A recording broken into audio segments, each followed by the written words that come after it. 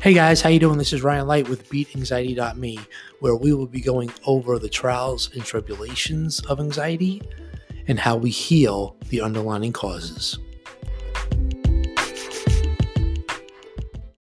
Hey guys, how you doing? This is Ryan Light with Beat Anxiety, and welcome to my podcast number 12.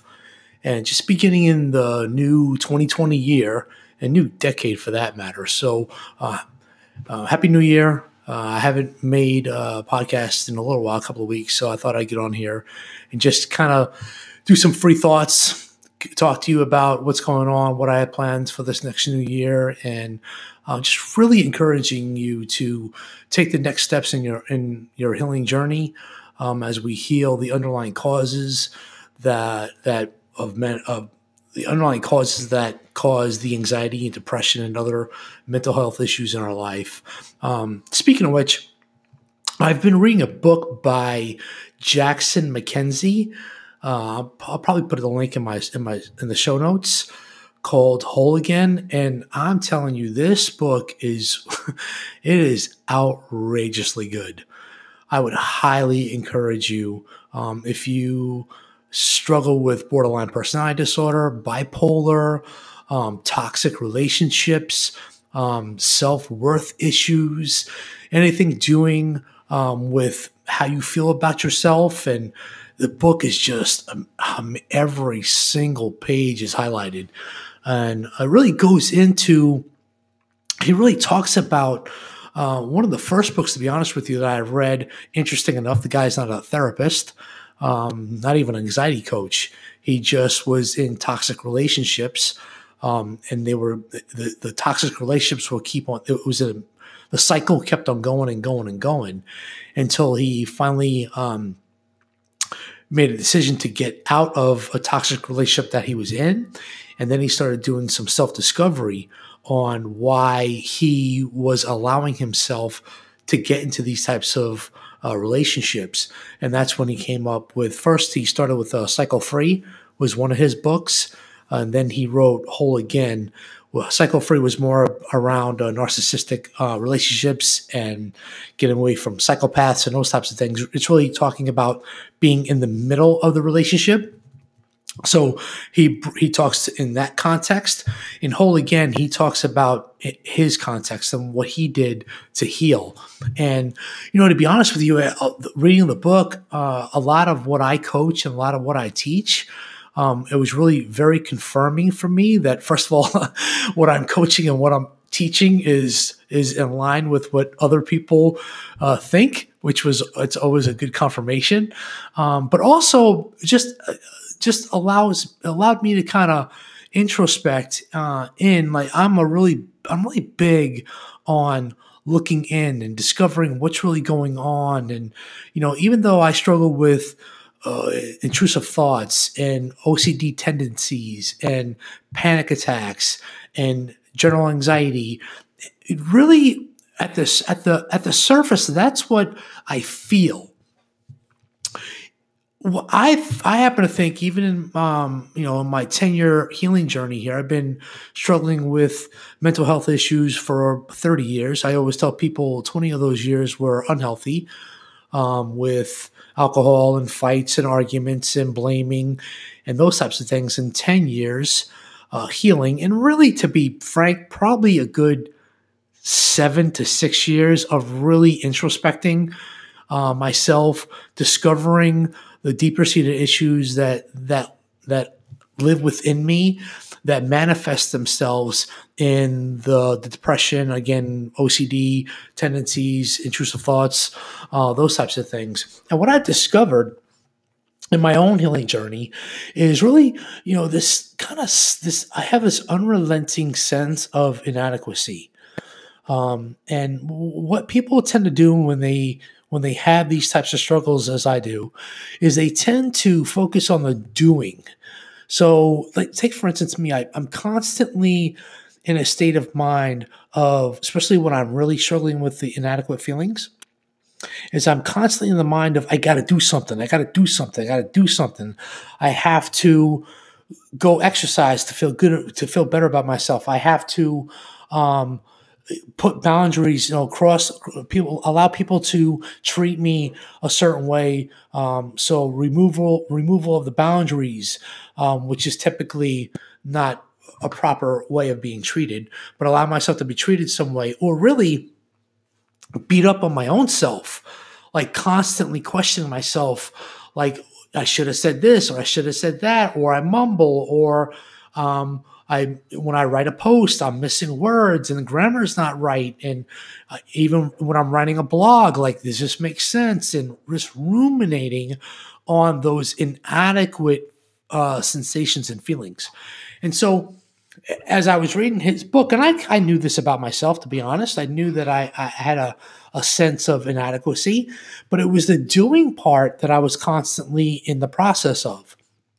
And his approach, interesting enough, when I teach people and when I coach people in my sessions, or through my social channels or my anxiety Facebook group that I have, I always talk about what you resist will persist, or what you can't feel, or what you refuse to feel won't heal.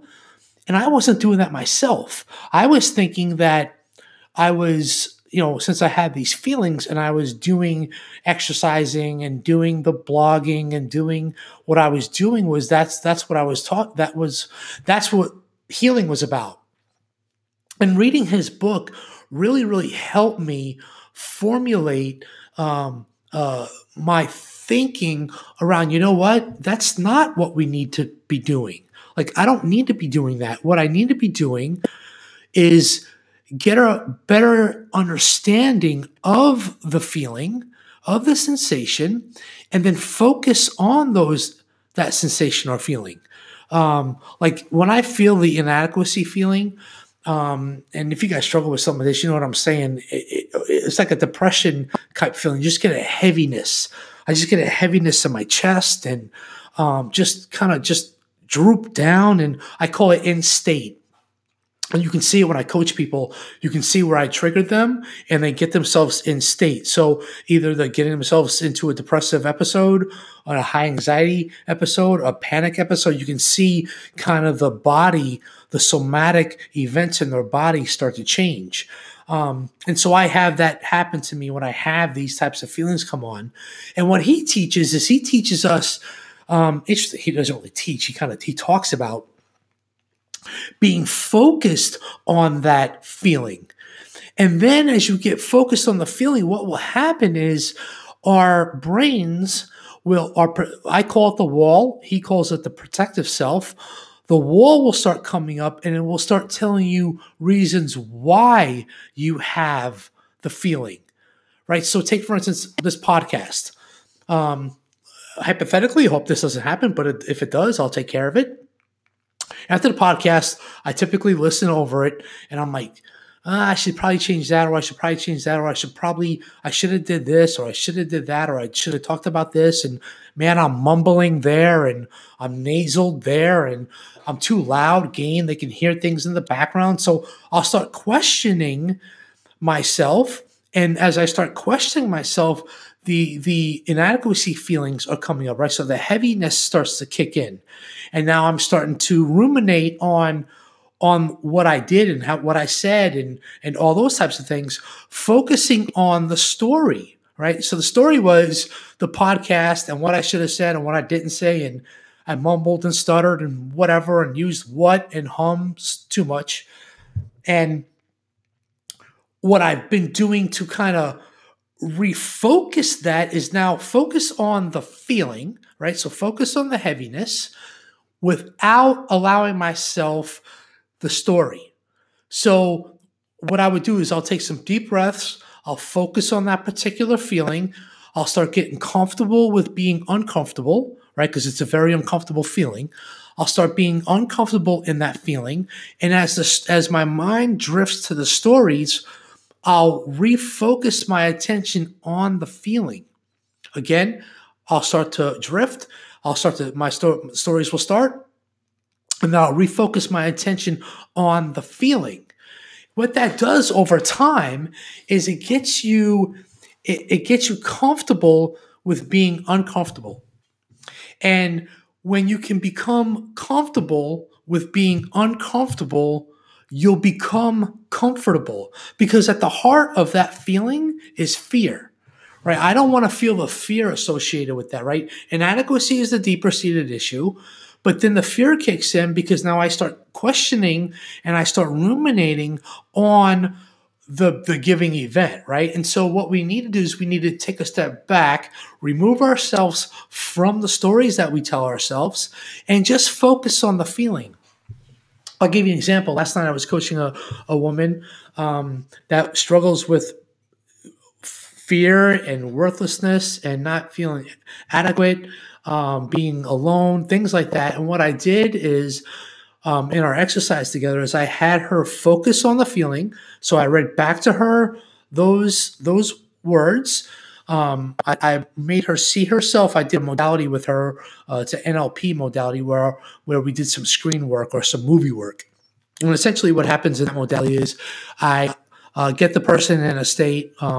It's called it's a hypnotic state, and kind of a conscious B kind of state, if you're familiar with that kind of vernacular. But I get them in that state, and then we focus. We do some movie work stuff, and basically what I do is I have her envision her sitting on a couch, looking at an event on a screen, and reliving what that woman on the couch is, what that woman on the screen is feeling. And so we did this work together, and really it's kind of hard to describe if we're not really working with one another together on this, but had her do that work, and she started getting panicky. She started feeling in her chest. And after I got her somewhat in state, I had her focus on the feeling. And I tell you, she had a full blown panic attack. She was in a state 10 for a good 10 minutes. And when I would encourage her that as she was drifting to the stories, right? We know the stories. The story is the story is the why. Right now we need to get to the what. And the what is, what do we want to learn from this? What do we want to do with this? What do we want to change from this? Those types of things that allows us to introspect and allows us to change those things that we need to change. So I had her walk through that, and you can see where I can tell, because when she started to drift, her state started to change and she started getting more relaxed, because that's reassurance, right? The story is reassurance. So I had her get away from the story and focus back on the feeling, and you can see the state going back up. And so I had her sit in that state for, like I said, a good 10, maybe even close to 15 minutes, and it was brutal. I can just tell she wanted to get out of it. I can tell she wanted to escape. If you've never experienced a panic attack before, she was in full-blown panic. But you know what? She lived through it. She was uncomfortable. After the event, she looked like she just needed a break. It was time to get off. The session was done. She needed to go take a nap. And then I reached out to her today. The session was last night. I reached out to her today, and she said she had the best night's sleep she's had in months. Feels a lot much better. And just in that one event, just focusing our attention on that emotion, on that feeling, can thereby release the feeling. And that's what's key. A lot of us, what we do is we try to run from it. We try to ignore it. We try to distract it. And that's what I was doing with the things that I was doing for the inadequacy feeling. I was actually doing the things in which I coach not to do. Distraction, run from it, ignore it. I was just doing it in what I call healthy coping: running, exercising, blogging, journaling, writing, those types of things, which are all healthy activities and all healthy things that we should be doing. But that was deterrent. That was deterring me from actually focusing on the real issue. And now what I do is I check in with my body, and I do a daily practice. So I call this worry time. There's some EFT techniques that we can do along the way to kind of relieve the tension, so to say, but we need to focus our attention on it. And that's the way we get, when we become, like I said, when we get comfortable with being uncomfortable, we'll get comfortable again. And so really powerful stuff, really powerful techniques and modalities. And it really begins with identifying those underlying issues and healing those things in which we struggle with. Again, guys, the depression, the borderline personality disorder, the even bipolarness, anxiety, OCD, intrusive thoughts. These are all manifestations of typically deeper seated issues. And if we can identify those deeper seated issues and start healing those deeper seated issues, the manifestations, like I just talked about, will eventually subside. So again, I'd encourage you check him out. His name is Jackson McKenzie. It's MacKenzie. Jackson is his first name, JACXSON. Great book called Whole Again. I'd highly encourage you to check it out.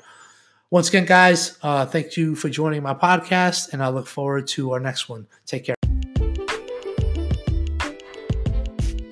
Thank you so much for listening to my podcast today. Make sure to follow me on all the social media channels like Twitter, Facebook, and Instagram at beatanxiety.me. And then also make sure to check out my website, beatanxiety.me, for some great content on how we can overcome and heal anxiety in our life. Thanks so much. Take care now. Till next time. Bye.